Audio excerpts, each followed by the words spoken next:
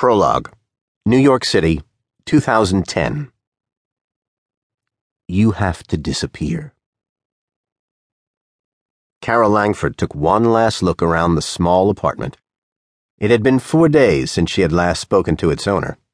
4 days since the phone call after Senator John Carlson and his wife had been murdered. She remembered the terrible quality of the line. Not surprising, when she discovered that he was calling her from 7,000 miles away. She remembered how the static couldn't mask the pain in his voice, physical as well as the other kind. He was hurting, trying and failing to hide it. She thought about how he hadn't really answered any of her questions, but that was standard, of course. What was he doing over there? What did he have to do with the death of...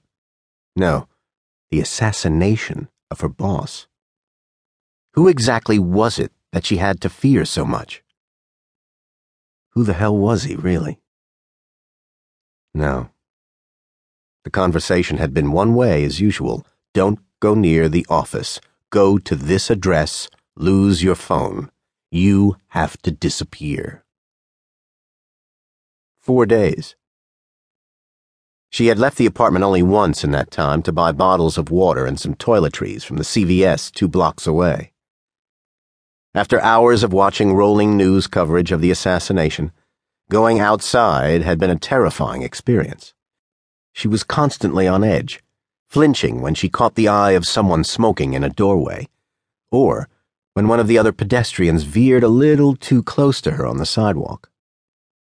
On reaching the store, she immediately averted her eyes from the rack of newspapers, but not before she saw the senator's face smiling back from every one of the front pages. Almost as an afterthought, she had picked up a pack of Revlon black hair dye.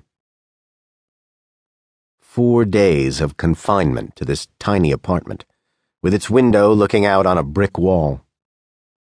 4 days of ordering takeout with the cheap cell phone he had left, paying with cash from the bundle in the closet.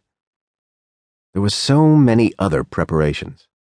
IDs in 3 different names, cash in different currencies, a set of car keys, the gun. Who did that? What kind of person maintains an apartment ready for when they need to disappear? She had had 4 days to ponder that question now, and she kept coming back to one conclusion. She didn't know what kind of person did that, and that meant she really didn't know him, period. All she really knew was that he was involved somehow. He had called to warn her, so perhaps that meant he hadn't known exactly what was going to happen to the senator. But he was a part of it. That much was certain. Too late, she had realized how far her focus on career had taken her from a normal life, even before the man with inquisitive green eyes had walked into the foyer of Carlson's building all those weeks ago. Her parents were both gone. There had never been any siblings. Friends and acquaintances had gradually melted away since college, until the only people she ever talked to were work people. She wished there was somebody she could call. But then, even if there was, could she be sure she wouldn't be putting them in mortal danger? She had avoided coming to the decision at first. She had forced herself to try to think rationally, to wait for the anger to burn off. But it hadn't. It had only intensified. It was only in the last hour that she had made up her mind. That last time they talked would be the last time they would ever talk. She had thought she loved him. Now, she wasn't sure what she thought. But it didn't matter anymore.